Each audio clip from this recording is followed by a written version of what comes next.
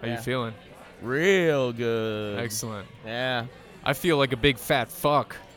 Yeah, I saw on Twitter you saw the sideways 8 on your scale when you jumped on the scale. Yeah. That means infinity. My scale told me. Infinity weights. Yeah, my scale told me that my ass stretched beyond all reckoning. That's too bad. I jumped on the scale at the Y 2 days ago, and it's actually the lowest I've weighed since I joined the Y back in August. So I feel pretty proud of myself. I'm feeling great about my body, feeling great about my life. Yeah, that's funny because I jumped on the scale and I started yelling out, "Why?" The scale broke. It smashed. I got smashed after I fucking stepped on that thing. Yeah, that's why we're at the bar tonight. But yeah. But life beyond me is pretty good. The wife is good or whatever she's doing. We don't really talk much. Kids are good. Kids are going snowmobiling for the first time tomorrow. That's fun. Their grandpa, which is pretty cool. 4-year-old snowmobiling. 4-year-old snowmobiling. Yeah. Hopefully we get both of them back tomorrow. Hopefully you get both of them back. I have a funny story about, maybe dying on a snowmobile. Do you? Yeah. So my uncle, my dad's side, my godfather, he used to be a professional snowmobiler. Like he would literally race. I didn't realize that. Like drag race snowmobiles like on the lake. We used to go and like watch him, and it was just like, "Where's Uncle Tommy? Oh, he's that one on the left." And they would, shoot a gun. They would shoot across the fucking lake. That's why they went so fast, because there's somebody shooting at them.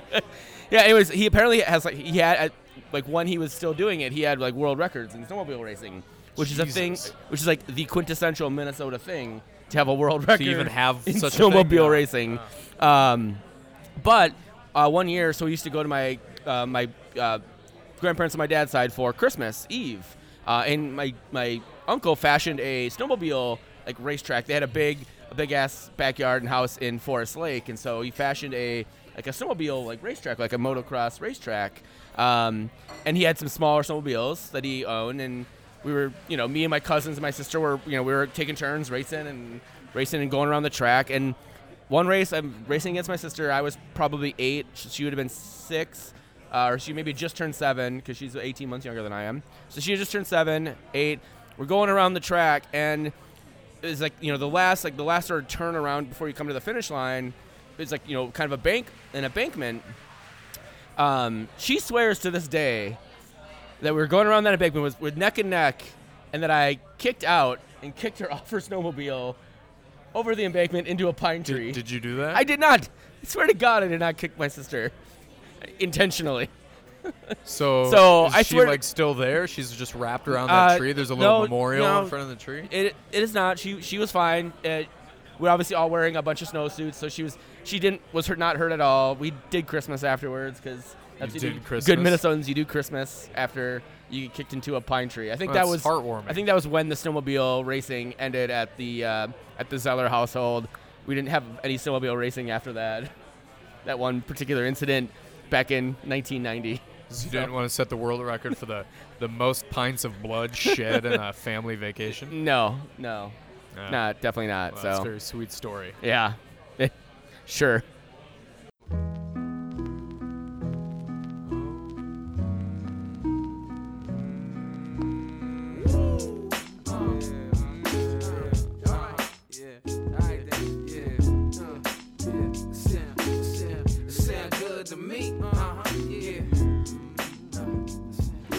Live from Fitzgerald's in St. Paul, we are the Daves you know. This is the Daves I know. You want me to be that type of dude, and I want to be who you like me to, but we both know I can't do nothing at all.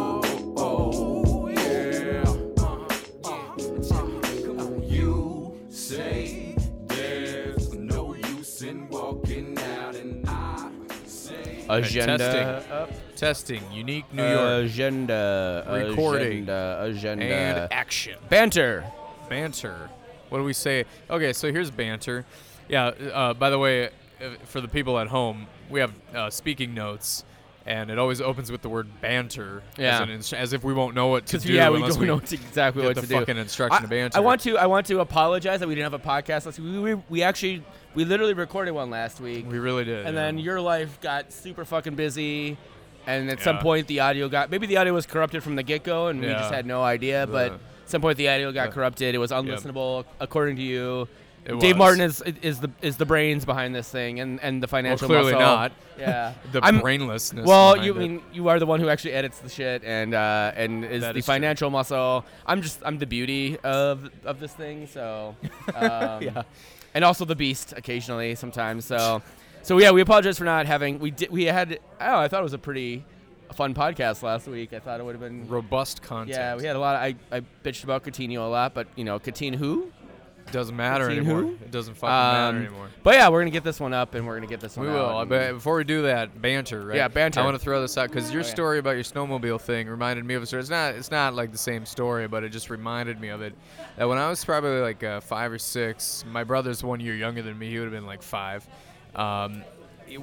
We ended up going to this like shitty. My whole family went to this shitty roadside sort of carnival thing because we couldn't afford to go to Valley Fair then, so we wanted something a little more affordable. So we went to this place, and I remember really well. They had like a go-karts thing, right? Which for like a 6, 7-year-old or whatever I was very, very cool. Oh shit, yeah. But now it was manned by this like ultimate carny dude. He like had super long hair. He had all the wrong amount of teeth in all the wrong directions, and he only had one leg. The dude had he didn't even have a peg. He just had like one leg, and he's just getting Like really Lieutenant good at hopping Dan? around. Like Yeah, Lieutenant Dan shit before. a Lieutenant Dan situation before. Yeah. Lieutenant Dan was a thing. Yeah, exactly. Okay. And so me and my brother are gonna race, and so my brother has no idea what he's doing. He's younger than I am. He's got to be like 5. And so he just gets in there and he just slams on the gas immediately. And in doing so, he's still like hooked onto other cars. Like he starts fishtailing. He gets hooked onto other go-karts, and now he's taken off dragging these go-karts down the fucking lane. Unoccupied go-karts? Yeah, just empty go-karts, and he's because he doesn't know what the fuck he's doing. Yeah. And he's dragging them along, and this poor carny dude with one leg starts hopping after him as fast as he can go, and he can't catch him. He's just hopping and hopping and hopping, trying to get my brother and fucking rescue him. I'll never forget that image. It wasn't funny at the moment, and since then it's been the funniest fucking thing. I'm sure it probably would have been fucking hilarious at the moment. I'm sure for my parents it was amazing. Not for the poor carny. I'm sure that carny probably tells that story. Like, remember that time when that little shit just took off and took like all the go-karts with him? Right. Oh, that poor I mean, they're guy. carnies. They probably not carrying insurance, so he's probably fucked. What? Really? Yeah. No, he had a especially back then. HMO back, through his back in the 90s, Yeah. so early 90s. All right, well that's my banter story. How's All right, that? well that's good banter. We've bantered. Good We've banter. bantered. But you know what? We got some more banter that we can do here because we're going to talk about some good stuff. Unfortunately, Minnesota United continues to not give us the kind of news that we would like to be able to talk about. There's a little bit of news, but it's nothing play related. Not really. So. There's some no news is news kind of stuff. Yeah, kind of really. news. So yeah. So we'll talk about that a little bit. But before we do that, I want to start with a few happier tidings. Everybody who listens knows that we are Scousers. Each of us follow Liverpool. Obviously, this last weekend we got the thrill of Liverpool and Man City. The Zellberg Derby. The Zellberg Derby, yeah. Your wife's a big Man City fan. She You're is a Liverpool fan. She is. I maybe we can talk a little bit about like where we watched this, and then sort of talk about our experiences of the game. I watched. And yet you were invited. You were unable to come because of kids and stuff, right? Yeah. Or okay. So I watched it at a new soccer joint in the North Loop, the basement bar. It's underneath Nolo. It's right next to Cuzzies. If you know the shit ass dive bar Cuzzies that I typically go to after going to shows or something, at 2:00 in the morning. It's right next door to there. Scotty Stevenson, who you heard on the podcast that we had a couple months ago when we did our thank you podcast. Former owner of the Nomad. Not former bartender. No, he wasn't Former the owner. bartender. Yeah, he was like Yeah, the that's soccer. a good point. He was like the morning soccer bartender. Yeah, he's got a new joint at the basement bar. He's a big Man City fan as well. And I was literally there with I think every Man City fan of drinking age in the city, but for but for Jamie. I think it's the only one who wasn't there. Oh, so sure. I was outnumbered by Man City fans. There's a couple of neutrals, or a bunch of neutrals, and then I had my friend Joe and his daughter, his 2-year-old daughter, were there. He's a Liverpool fan. Her allegiance is yet to be determined. I'm presuming it'll be Liverpool. If she, So it was an interesting experience. It's a really cool venue. I think Dark Clouds actually might do some stuff there. I think they're going to do some stuff for World Cup and stuff. It's going to be great. Anyways, watching that match, that first Ox goal, I lost my shit. I literally jumped, maybe the highest I've ever jumped in my entire life, like into the air, fist pumping, and I was like, I got calmed down, watched the replay. I think like Jurgen Klopp and I did the same jumping and punching our insane air, punching animated, our fist into the air motion. So yeah, that was amazing, and I was just like, all right, we got this. Why don't you tell me like where were you watching this game and like see all this? Yeah, I was at home. We tried to get as much sleep as we could, but anyways, woke up. Kids were kind of half watching with me. They're just getting to the age where they can kind of follow, or they think they want to follow it. So Benjamin wanted the blue team to win, and Natalie wanted the red team to win, and so fuck Benjamin. I was kind of I was kind of trying to narrate what was happening, and I'd get excited for them when something worth getting excited about happened. Look at this, and so they were getting that. Benjamin asked me why the goalkeepers keep falling down every time the ball gets shot at them, which is a fine question. I don't know a lot about goalkeeping. And so, at the end, obviously, and we'll get to that, Liverpool, a commanding lead, a great 10 minutes of football. It was a hell of a lot of fun to watch. And then we sat down to lunch.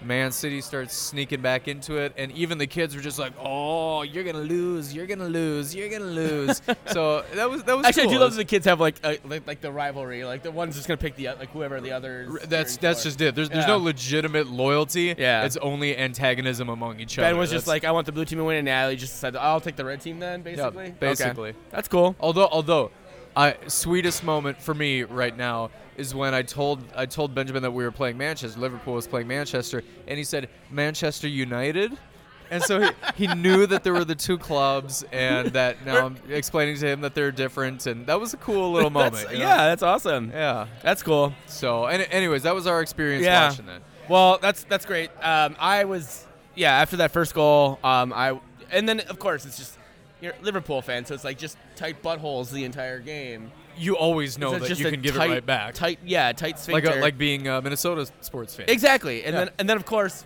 Leroy Sané, a terrible giveaway by Joe Gomez. Sané gets the goal, and comes in, takes the shot, beats Karius near post from a ridiculous angle.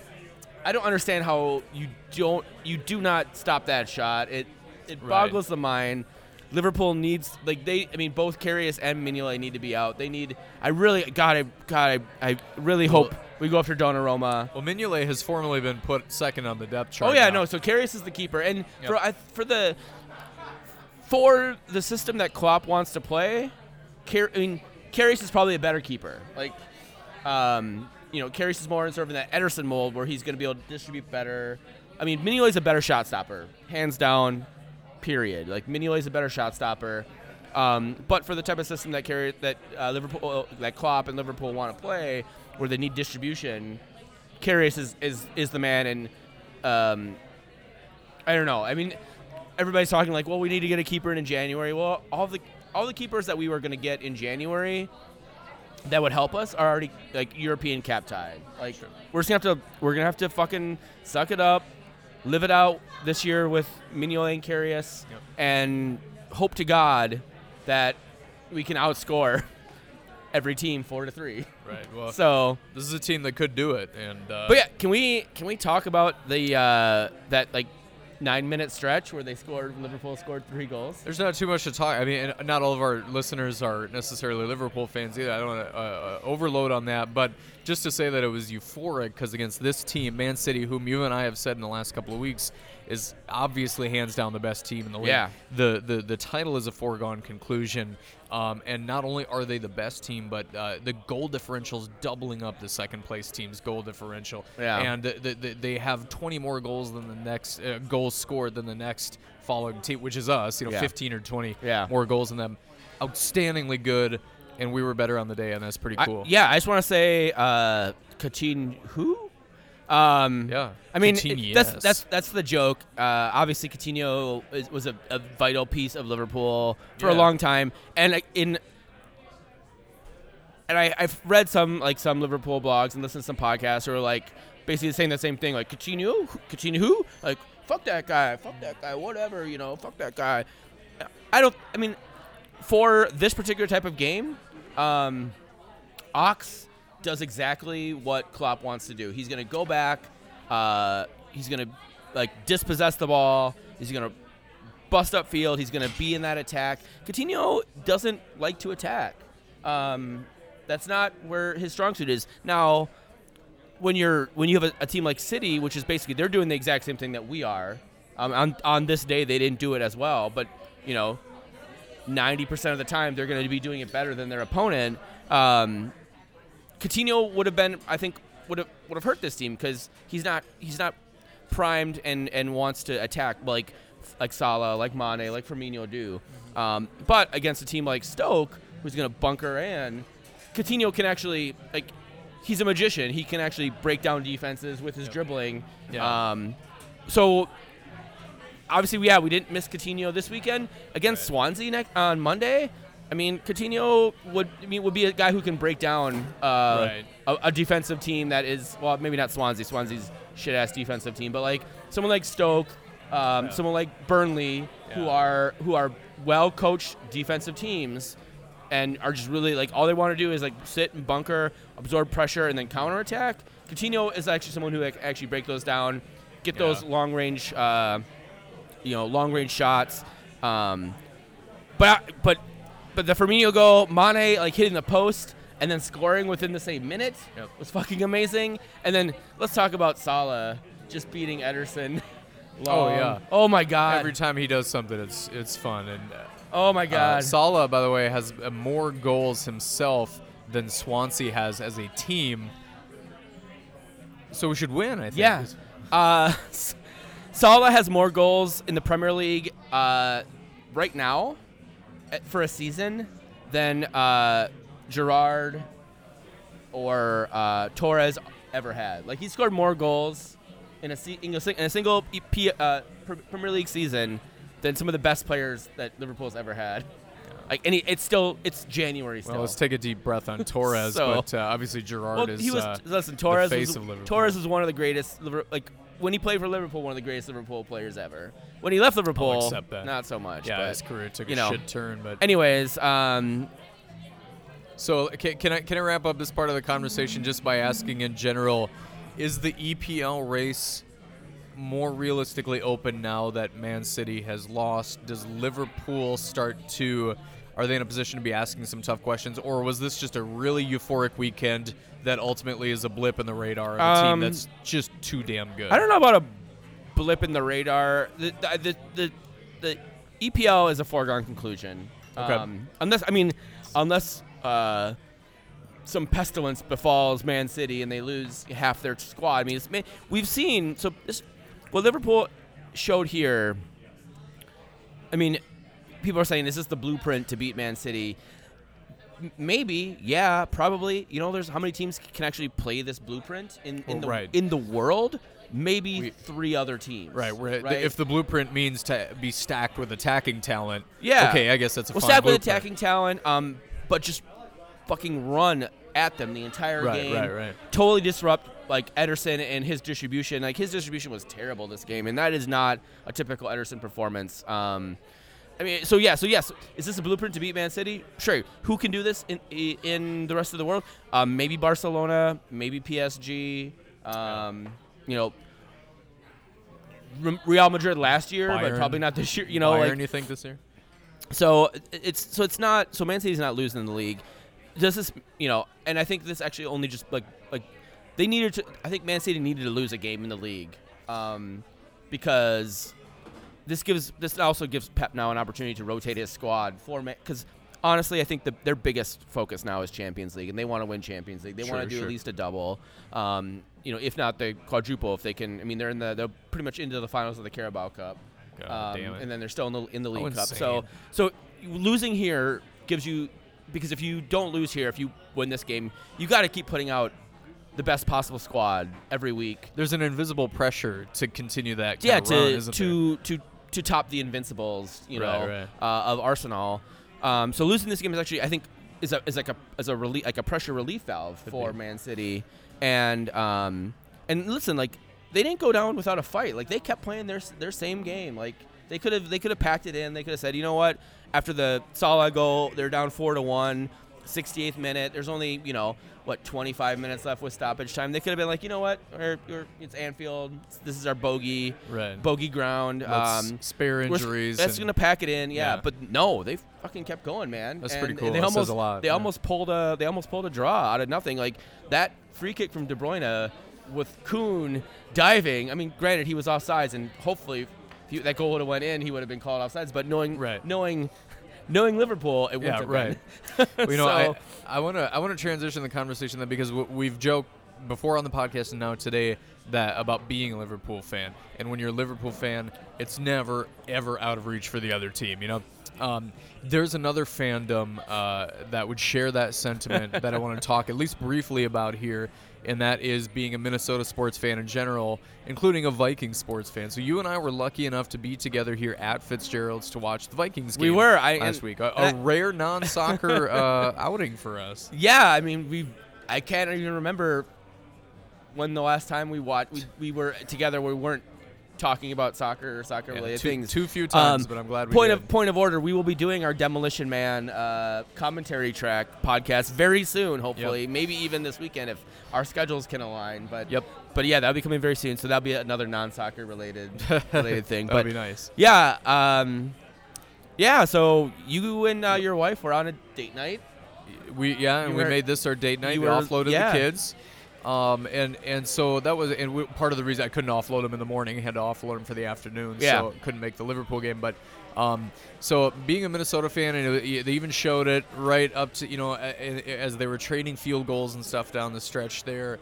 They showed the low light reel, if you want to call it that, of like blown Minnesota playoff kicks. People who have been Vikings fans for long enough know that there's more than just those blown kicks too. There's there's losing to the Giants 41 to nothing. Donut, yeah, exactly. And there's other they didn't even show the overtime Saints game from 2009ish, where Brett Favre had the bounty. They didn't even show that. They just showed some blown kicks.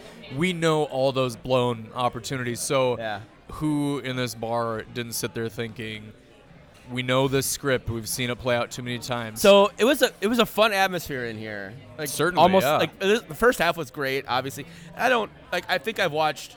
That was the first full professional football game, American football game I've watched all year. Like, I've caught bits and pieces of games, occasionally Vikings games. If I'm at my parents' house for something, like, I'll catch like maybe a quarter, or I'll be in and out of rooms or whatever. I'll catch a little bit. That was the first full match I watched this year. You picked game, the right one, I guess. Yeah, and it was happy. It was me, and I was actually still wearing my Liverpool jersey. Right. And it was still smiting a little bit about the Man City. She says like, I don't remember what. Like, it's a great thing that happened on Sunday evening. Like, I don't know what happened in the morning. I was kind of blacked out. So, but yeah, but you and your wife were here. Mo Karazi, we've talked about, and I think he's actually been on the podcast. Was here, and just it wasn't packed. It wasn't like asked the right amount of people. But yeah, it was just a good amount of people.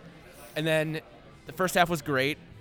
We were drinking, eating. It was awesome. Yep. And then the second half started. And started to get a little testy. Yeah. Then you could just, as the Saints were doing their things, they were scoring, they were stopping Minnesota. You just feel like the buttholes puckering. Yeah, buttholes puckering. Yeah. The sphincter tightening. White knuckle. White knuckle sphincters. Yeah.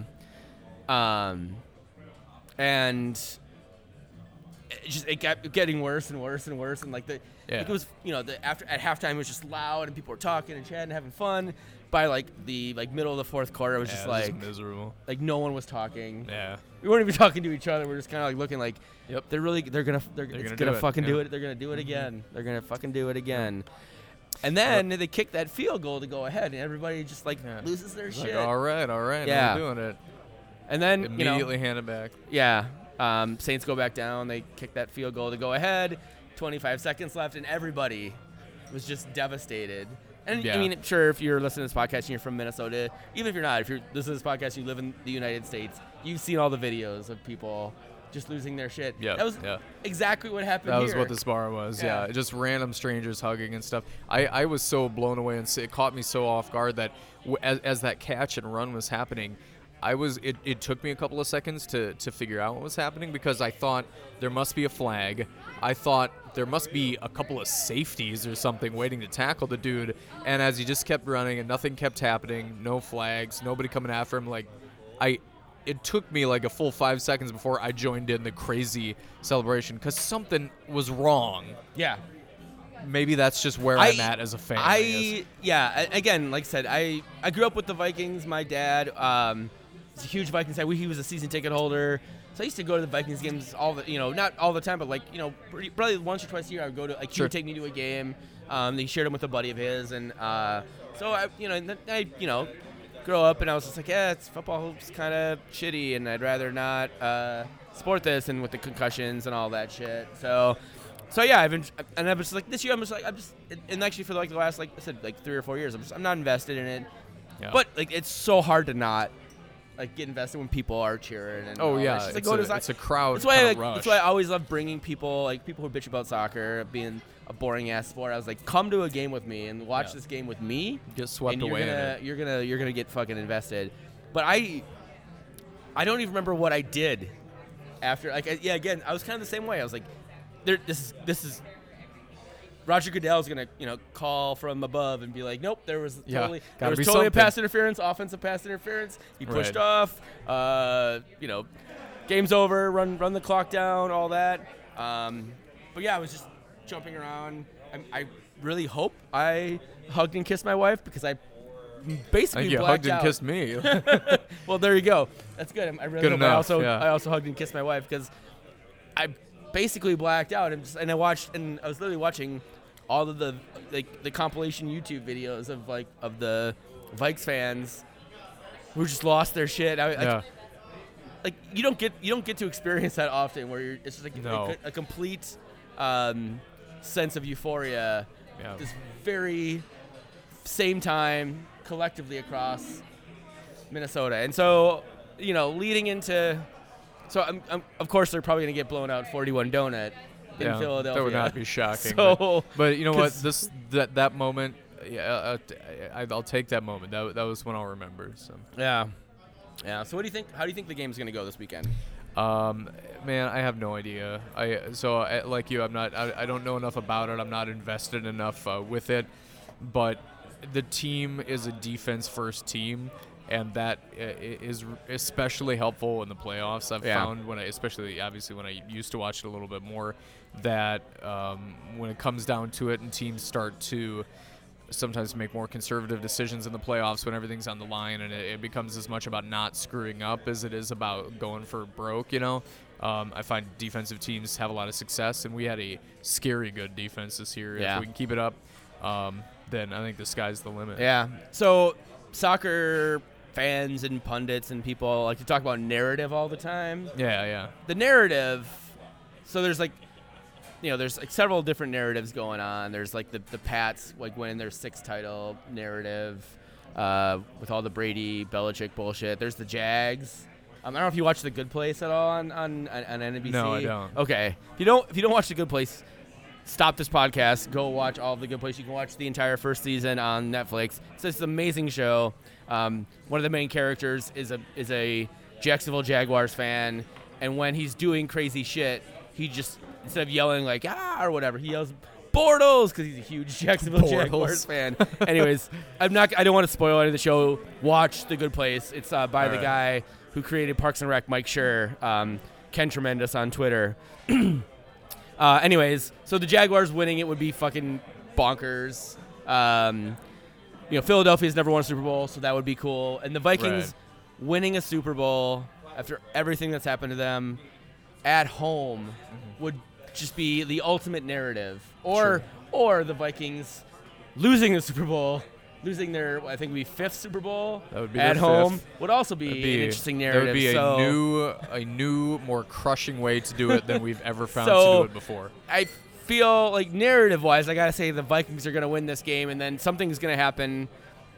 It's probably going to be terrible, but it might be delirious and awesome, and we're in the cities, and it just, might burn this fucking city to the ground, which I'm all right with. So let's move on from the American football talk and talk about some Minnesota United stuff. Yeah, I think we got to trudge on over to this topic. So here's the ground rules, all right? We're going to talk Minnesota United now. Are you ready for a couple of ground rules? Sure. Can you handle rules? So that's probably going to keep me focused. So, look, it's okay to be depressed about this, okay? Because there's a lot of negativity that's all rightfully earned here. But rather than saying 25 minutes of basically changes on the wordings behind the phrase, fuck this team, let's at least try to spice it up with a couple of buts, or a couple of, well, I think this might be what they're trying to do, or at least even in the depression, let's try to steer it in some well, I think this is how it's all going to shake out. Let's do more than just say fuck you for 25 minutes. Is that a fair rule? All right, that will be hard, but sure. It may be hard because this is basically what we know right now. So obviously Franz Pangop, I've pronounced it 1,000 times, 1,000 different ways. First of all, let's start with this. I think it's basically non-news. He's not actually joined the team yet. There's actually a report that said he had not even signed with us. That came out today. It seemed like that was more an issue of remaining eligible for African competition and waiting for international clearance to open it up. It doesn't sound like he's actually reneging and just never going to join the team at all. This dude. It seems like a nonsense. Sorry, I gotta break this rule break your ground immediately. Rule. This fucking team. This fucking team. I don't think this is a United thing. They announced. Well, no, it absolutely is. If United, if they were like, no, we need to sign him, they would have said, no, we're signing him. He's done playing for his team in Cameroon, which he was playing for his fucking team in Cameroon. So I don't know. I mean, this fucking team, but. Continue. I don't know. Of all the grievances you could have, I think that one's a low grievance. I mean, I think we're gonna get the dude. So, okay. Anyway, so we believe there's a second Cameroonian coming. No news on that.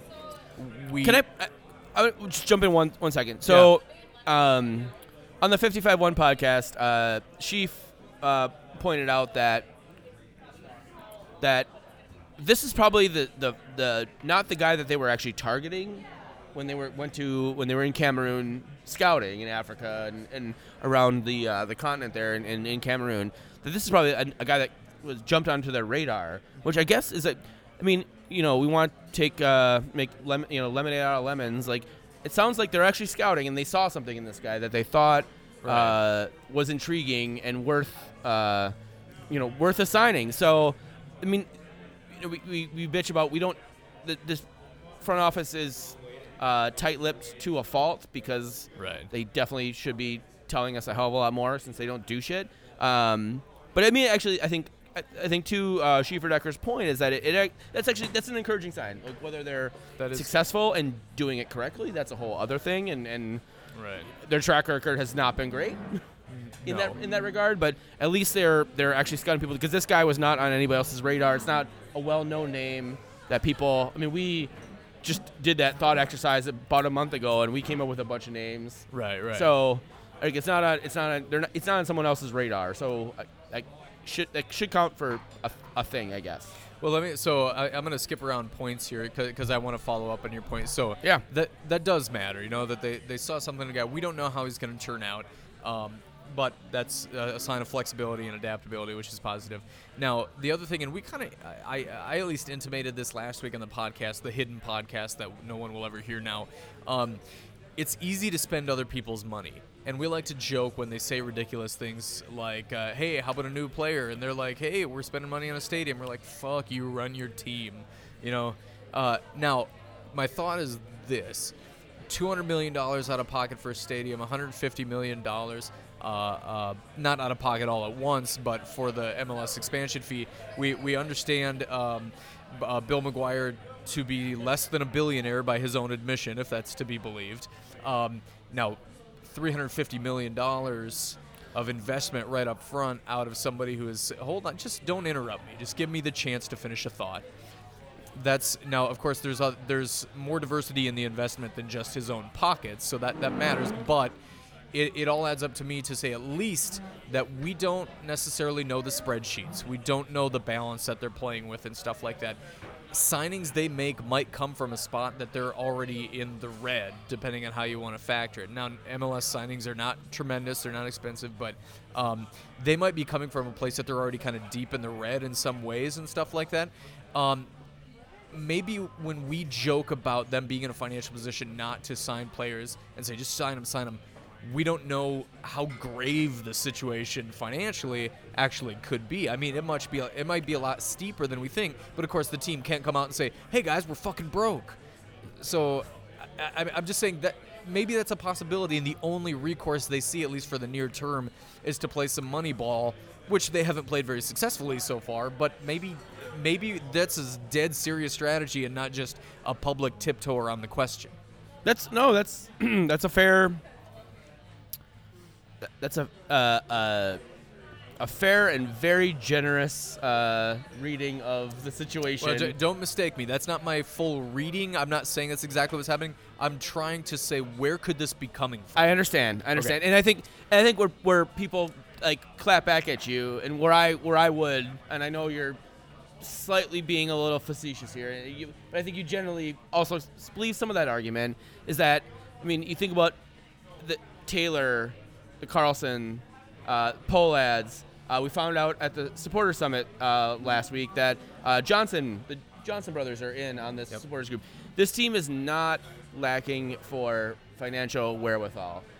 Bill McGuire is the face of this organization, and he can say, oh, I'm only worth, $800 million. Like, this $350 million is really gonna, I can't, I got it, Number one, fuck you. That's tough to plead poverty. Yeah, I will say that parting ways with more than a third of your net worth would be difficult for anybody in any situation. But yes, it's not all his. Fair enough. But here's the thing: is like he's a majority owner in that. I think he probably, and again, we don't know what the actual percentages look like. We don't see the books. We will never see the books because MLS is a cabal, pro-rel for everybody. Not actually true. But he's definitely not fronting all of the money for this thing. You're right. And it's not cash out of his pocket that is happening. So when they cry poor, when they cry that they can't fund fully fund their MLS academy, and that they need parents to pay into the academy so that they can their kids can play at U12, U13, U14, this year U15. I think you're trying to start at U11.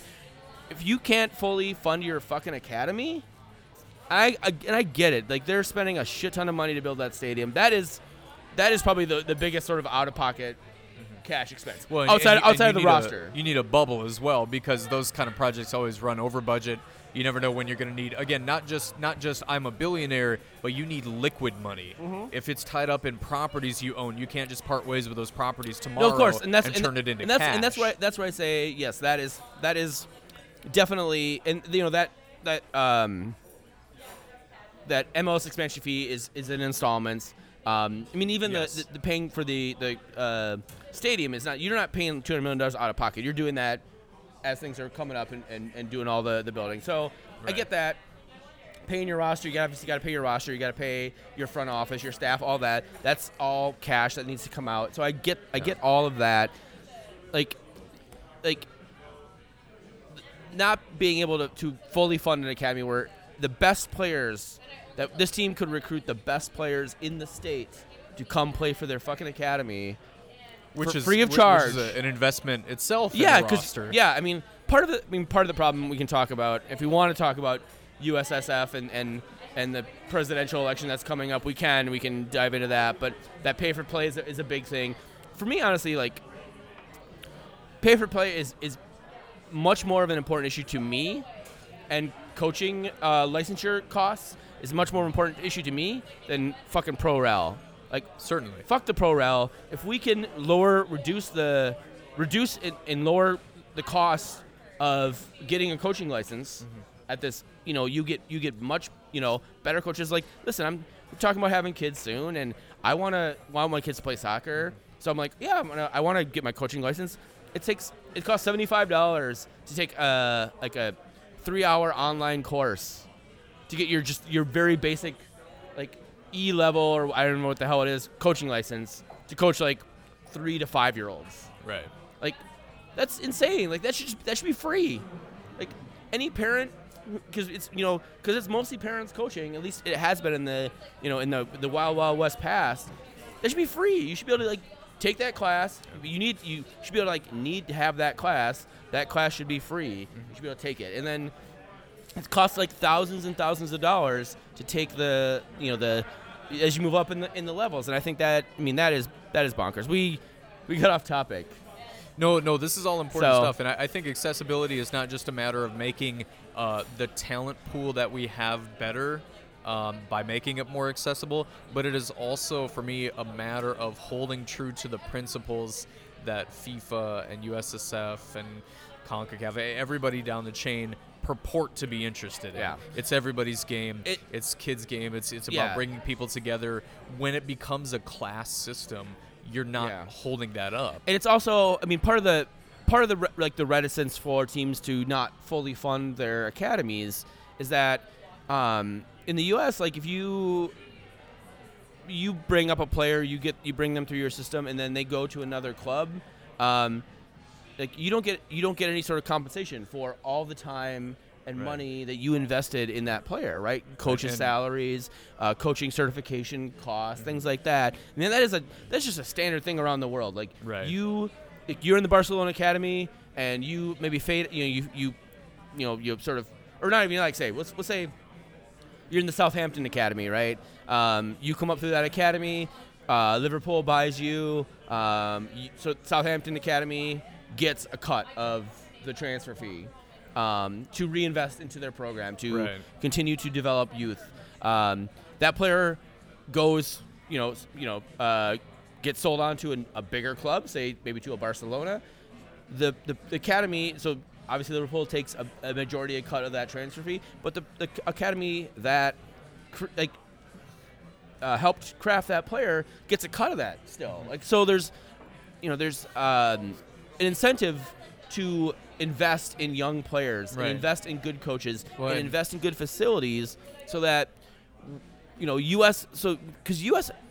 we're not for lack of talent. Like, this country creates soccer talent now at the sort of, like, rate that, say, Iceland or England or other countries do. Probably not, but it's because, like, there's no incentive for Minnesota United to invest $1 million into their academy, because, well, if the player decides at the end of it, his academy, he doesn't sign the homegrown contract, he's like, you know what, I'm gonna go over to Werder Bremen, or I'm gonna go to wherever. There's no benefit to Minnesota United, so they're like, so I think there's some MLS clubs like FC Dallas, Atlanta has seemed to invest in their academies. They're investing in their academies, and even so, like, even FC Dallas has lost some players because there's like, what, actually I'd rather go play in Mexico or whatever. So even if they actually make the MLS club, if you end up selling them on from the MLS club to another country, MLS itself pockets some like a certain I can't remember the percent, like 30% of the extra money that you make. So the team itself that, as you've already put it, developed them from a youth up to an MLS quality player, succeeded in MLS, and now is selling it on. A huge credit to MLS out in the world that they're producing this talent. MLS is the ones pocketing some of that money, not even the team itself. And that belies another problem, is that MLS doesn't play young players as much, especially young American players, because there's myriads of reasons, but one of the reasons, again, is you're right. That's part of it. And I think that's not an insignificant part of it, is that there's no incentive. If Minnesota United could develop a player and sold him to Sunderland. Yeah, Sunderland or whatever, and made several $1 million off that player. Well, great, but like I said, a third of that or whatever it is goes to MLS and goes into the pockets of every other owner in the league. So what incentive do you actually have to develop players other than, especially if you're not going to play your fucking young players, right? Like, it's insane how many people players like Andrew Carlton, who played in the Atlanta United Youth Academy, tore it up in the U20 World Cup. I don't know how he got barely any minutes in the Atlanta United's team. He's a great player. That kid's a prospect. That kid is gonna do better things than MLS. And listen, we love MLS. MLS is the league that our players are in. But our best players should be going and playing in other leagues, whether that is in Europe, whether that is in Mexico or South America. It doesn't matter where it is. They should be going and playing in better leagues on better teams. And that should be the ultimate goal of any club in MLS, Minnesota specifically, for this podcast, is that you should be developing talent, you should be selling that talent. Youth clubs around the country should reap the benefits of developing the talent that they help create, because it's not cheap. Especially here in the U.S., it's not cheap to play soccer because, we have the stupid pay-for-play system. Yep. Get rid of that. Help. I don't know. Sorry, end of rant. No, I think that was a fruitful place to go. Obviously, we got away from Minnesota United. If I'm bringing it back to United, the one other bit of news that maybe tangentially ties into some of this is that we learned from an Andy Greeter article that I think at least 3 Minnesota United targets had slipped away, not been signed for various reasons. What's your take on this? So here's my quick reaction. If you're offering more money, you make yourself an attractive place to play. There are other things that are not tied to money. The prestige of this club, which is low, and probably ties a bit of a complex reputation with this team right now. I think the allure of living in America is lessened. That if people were coming to America even to play for a lesser league because of the allure of living in America, I think some of that shine is worn off over time. I think that matters. What do you think is behind that we can't secure the targets we're after? And B, what do you think we need to do to actually make meaningful moves? Because it sounds like maybe, Lord knows, maybe you and I are wrong. Maybe these have been really decent targets, but they haven't closed on them. Maybe the team is trying harder than we've known, and it hasn't panned out. So what do they need to do to make it pan out?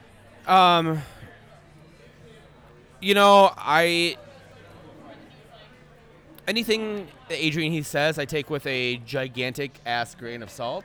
I'm sure Adrian Heath was totally in on Perry Kitchen, right? Going hard after Perry Kitchen to get Perry Kitchen to come to Minnesota.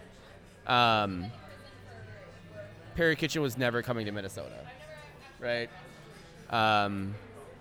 So I'm very dubious about any article that talks about player movement that quotes a sporting director or a head coach, especially with the track record that this team has. Mostly because, and I'll explain that. Mostly because they can say, Adrian Heath could text Perry Kitchen and just say, "Hey, we'd love to have you in Minnesota," and he would consider that he reached out, that he was a target. He was someone. Slipped through Manny, the system. Manny could do the same fucking thing. I'm actually more, honestly, for me, I'm more curious about sports agents say when they're talking about whether where the moves possibly could have been. And when you get their stuff job like is that. to create some artificial fucking It is smoke as well, and stuff but too. but no. Right now, at least, no sports agent worth their salt is going to say, "Yeah, Minnesota was all in on that thing. They were going for it," unless Minnesota was actually all in going for it, and their client decided, you know what, I'd rather live in LA than Minnesota.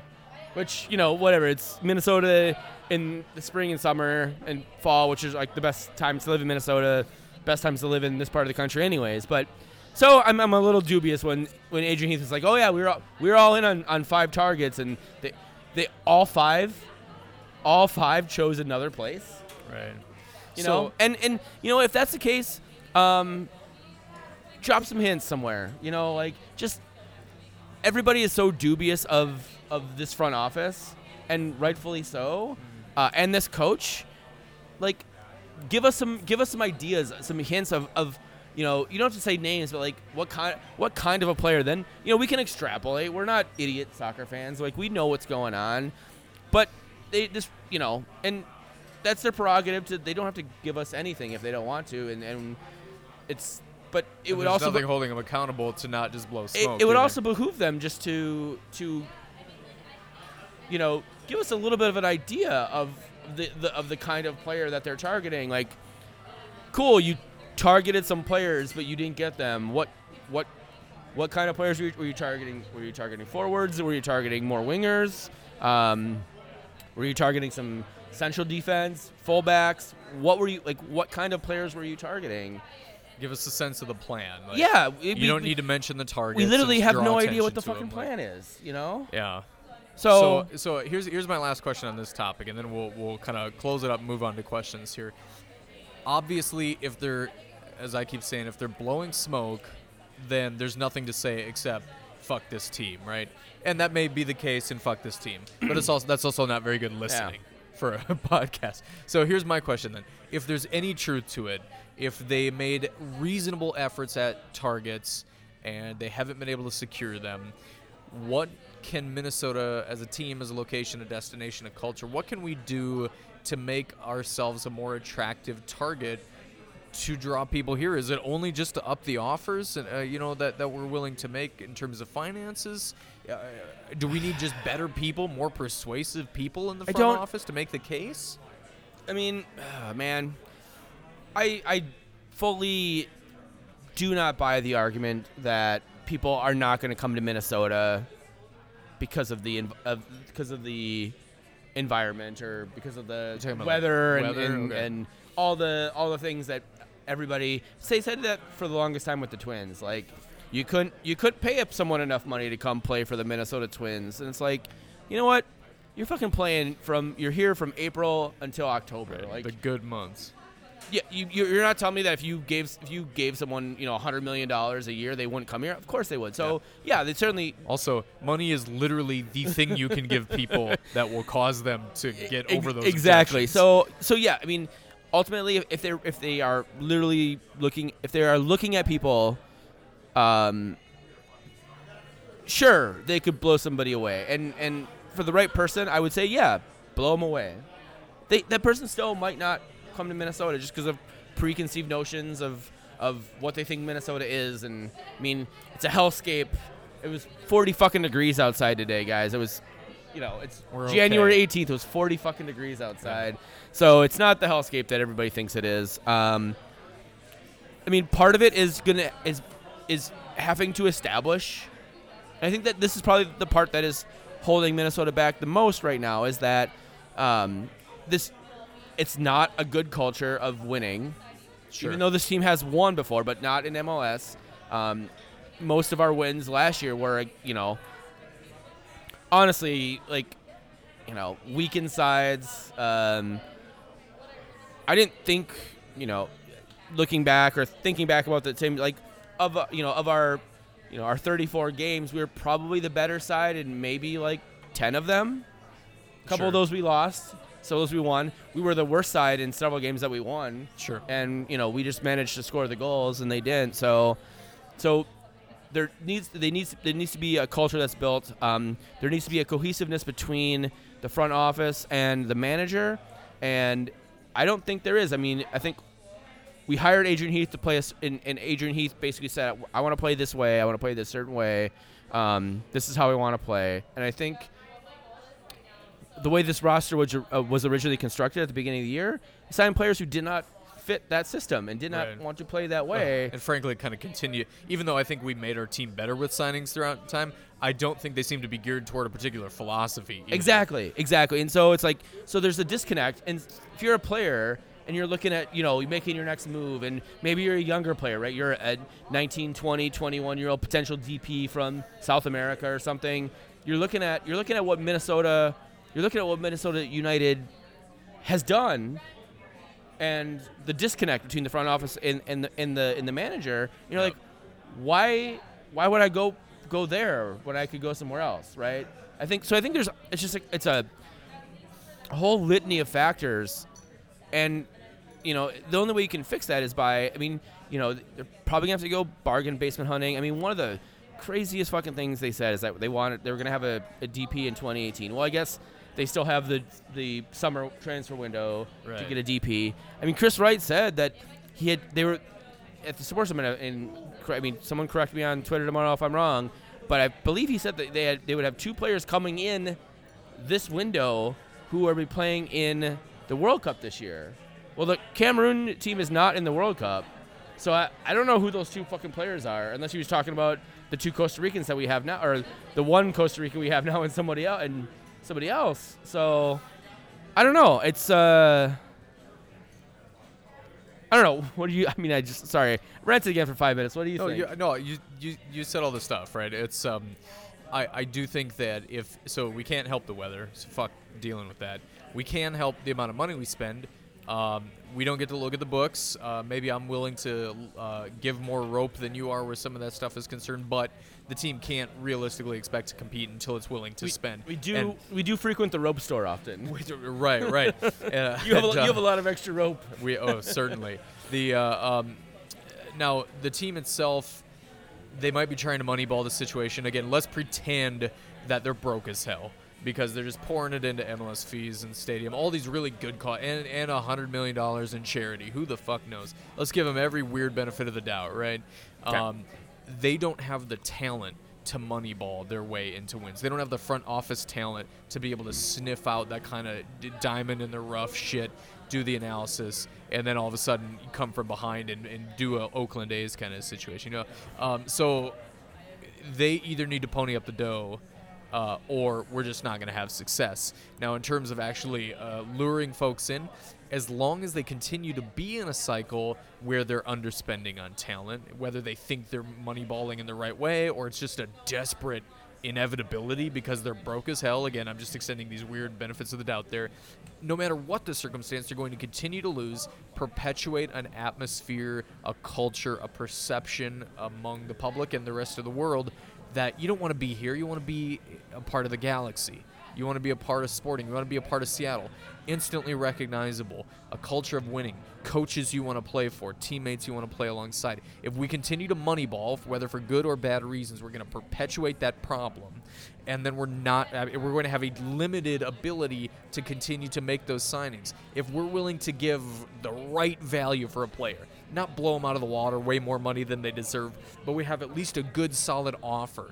The idea of playing for Minnesota as a negative concept could tip the scales in the wrong direction. So I think we don't have really any cards that we can play to overcome the challenges that face us unless it's spending a shitload of money, because you cannot reverse the trend of being a shitty squad, culture, team, coach that you want to play for unless it's like affirmative action, right? Break the cycle. Start slamming down that money and you can overcome it. But that's a long process too. Now I think about it a little bit more, I say the one trump card there is facilities. Allianz. We will have that benefit. That's true. So that, if you're trying to decide if you want to go play on CenturyLink Field and on the turf, or you want to play on a natural grass field with, and on top of the sort of the facilities, the supporters, like I would throw Minnesota United supporters, particularly the Dark Clouds, T&E, Red Loons, all the supporters groups together, in the top 5 in the league in terms of their passion, like what they bring to the game, how loud, they make a goddamn gigantic bowl of a stadium where there's nothing to keep the sound in. When you get to Allianz, that is you can't discount that. And I know that's anybody who's not a soccer fan is like, fans, like you're actually coming for the fans. And it's actually, it actually is. And soccer players talk about this all the time. When you have a loud, passionate fan base who's knowledgeable, who is just it changes. It can change games. Certainly. As Liverpool fans, when the cop is, when the Anfield is dead, you can feel it. You can feel it, and the players feel it. But when like against that Man City on Sunday, when the cop is rocking, when the rest of the stands are rocking, it feeds the players. And I think that is the one thing which is fucking hilarious, because it's the one thing I think the team always overlooks when they're trying to when they're pitching players, is that we fall in love with the players on our team. That Jerry, is true, yeah. Christian, Miguel. Right. And we fall in love with these players. We fall in love with these players quickly and passionately, and I think that is the weirdly at times. And weirdly at times, very weirdly at times. Our passion manifests and so itself I think in all that bizarre ways. that is one benefit that Minnesota United has. I would argue that in terms of fan passion, in Minnesota, around the country, in terms of away attendance, we're one of the probably top 5 fan bases in MLS right now, if not in the top 3 with Portland and Seattle. Well, and you hear us. I think of that away game in Kansas City, us drowning out the sound of the Cauldron. Seeing social posts from Kansas City fans who are like, "Where the fuck were the Cauldron this afternoon?" Chicago in Section 8, after that game, we were hanging out because waiting for the bus to leave, and people from Section 8 were coming over just thanking us. What the hell was that? Yeah, one more. We came in, we drowned them out the entire game. Yeah. And that happens it happens more often than people realize. We take it for granted, but other teams' away support is not doing that. Yeah.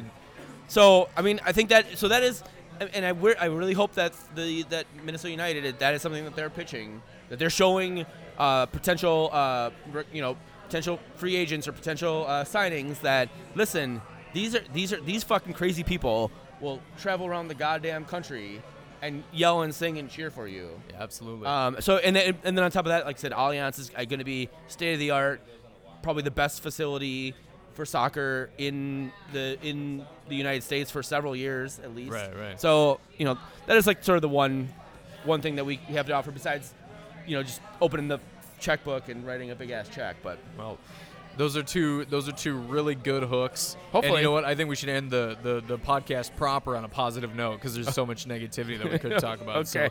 So we got a couple of questions. We're going to move on to questions. Got a few questions. First one comes from Brian Hanf. Why does USSF not have their transfer in window? I apologize. I'm clearly cold reading this. And Brian, you need to work on your typing skills. Why does USSF not have their transfer window open until February 14th? Most leagues start in March, April. Doesn't it need to go until May 8th? End that thing April 15th, and we can overlap with some of the European midseason window. I think he's basically asking, why can't we achieve more overlap with European trade windows? I can give you, so I'm not like a conspiracy theory dude or anything, but I can tell you that some of that, or at least the limited amount of overlap and stuff like that, is probably due to the fact that MLS wants interleague trades. They don't want to just be shipping dudes out. They want to make it harder for our talent to leave the league, and that I think is part of also the reason why they have, for instance, MLS pocketing some of the fees when you transfer them out of country versus trade them within the league. I know some of that's MLS wanting to pocket the money, but I think that tries to encourage interleague trade rather than people leaving the league. I think the crux of his question is why can't, I think, the transfer in window, so you can't come into the league until February 14th.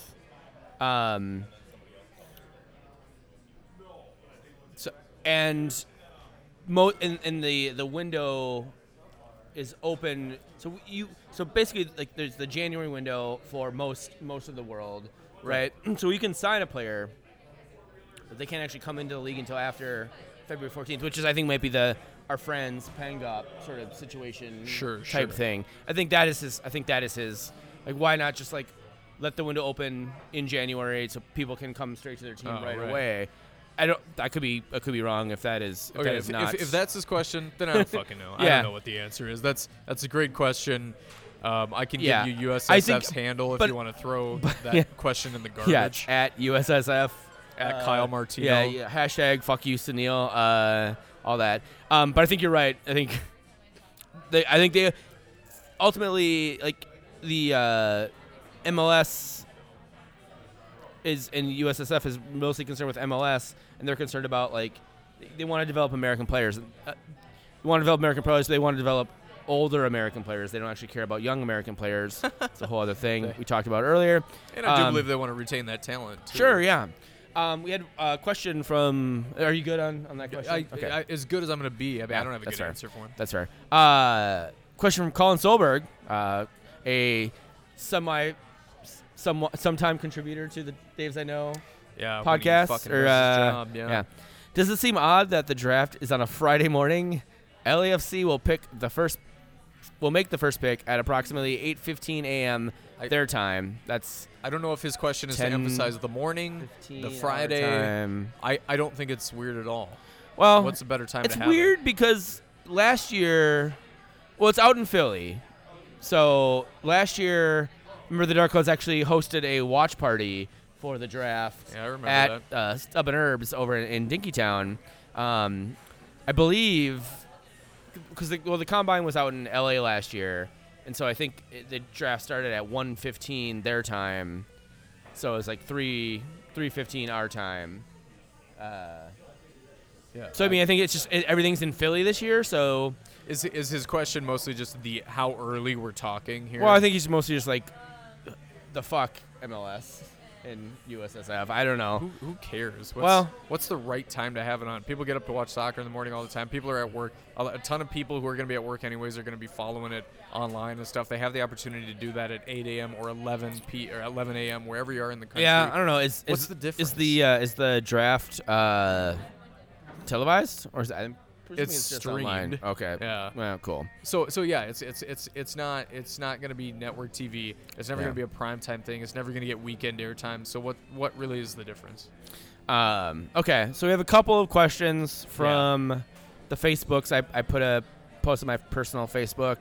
If you don't have that, if you're not friends with me on Facebook already, I probably don't want to be friends with you. So I'm not going to tell you what it is. So. This is a combined question. If rumors are true, did Arsenal just improve? Question mark. Wenger out? Question mark. The rumors. We talked a little bit about EPL with Liverpool, Man City. Yeah. Rumors are Alexis Sanchez is moving to Man United. Man United is sending some money and Henrik Mkhitaryan to Arsenal. And the answer to Wenger out is. Clearly, as a Liverpool fan, no. Well, yeah, as a Liverpool fan, I love Wenger. I love Wenger. Luke is an Arsenal fan. I think he's very upset about Arsenal generally.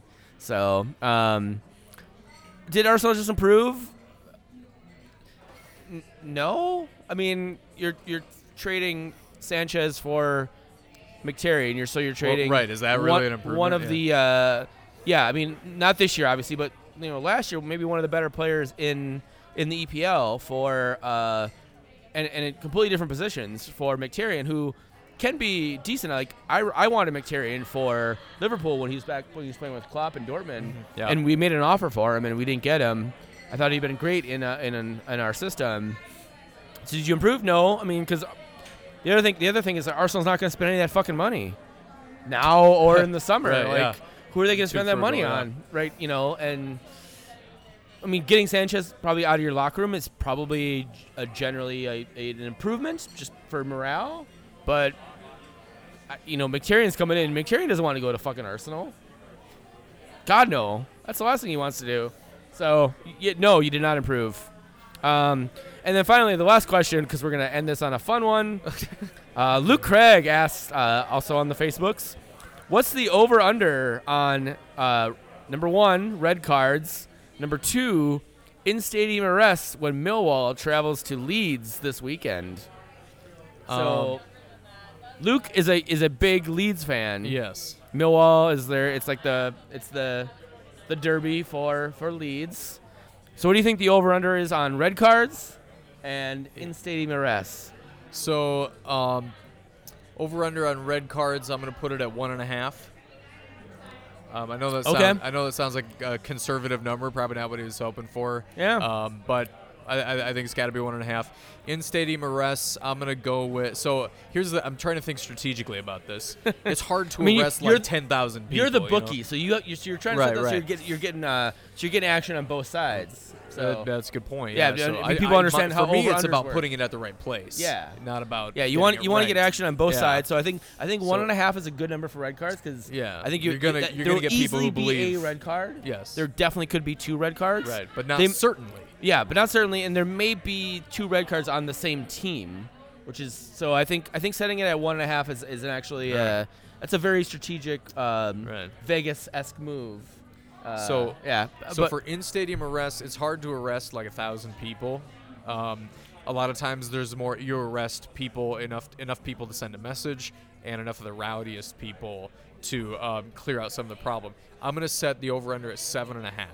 7.5 in-stadium arrests. I believe it could be as high as 140, but I believe if I'm trying to get people to bet on both sides, so if I'm betting 7.5. Okay, well, if you're setting and that includes now. I want to be clear about this.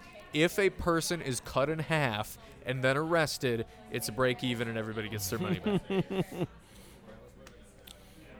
All right, so I think you hit the over under number perfectly, 1.5. I mean I don't think I put any money on that one, but 7.5. I'm gonna bang the over on that one. Okay, I'm gonna bang the over hard. I'm gonna put my future child's savings, like lifetime college savings, everything I own. I'm gonna bang the hard. Okay. On the over. What do you think is the appropriate number of stadium arrests? I would have gone at least 11.5. 11.5, really? Yeah. But only time will tell. Yeah. We'll see. We'll check back in, Luke, and see how many stadium arrests and how many future children I would not be able to send to college based on my betting prowess. How many kids you guys choose to have may have just been influenced. Yeah, definitely. Sorry, Anna. If you're listening to this after the Millwall Leeds game and we aren't able to have any children, that's gonna suck for us. But oh my God. Why don't you tell people where they can find us really quick? Absolutely. You can find myself at Texas Eller, Martin at offensive_loons, this podcast at TDIKMN. We'd love it if you would rate this podcast, hopefully 5 stars, 1 for whatever if you want, but hopefully 5 stars on all your favorite podcasting apps. If you have any questions, davesIknow@gmail.com. I think that's it. I think we did it. Let's pray that this audio is good. Pray to God. We could have just been audio. talking to nobody right now. Oh, I mean, at least I got to drink a beer and talk soccer with you for an hour. Positive note to end on. All right. All right. Hey, we are the Daves You Know. This has been the Daves I Know. We both know we can't do nothing at all. Oh yeah. We do our thing, son. Long as you do yours, land here become fecund. Yeah. We do our thing, son. Through the act, we attract 2, hope to reach 1. We do our thing. Do it. Do it. We do our thing, son. Some will paint a piece, some will spray with a machine gun. It's mad work to be done. We do our thing, son. Y'all know we can't do nothing at all.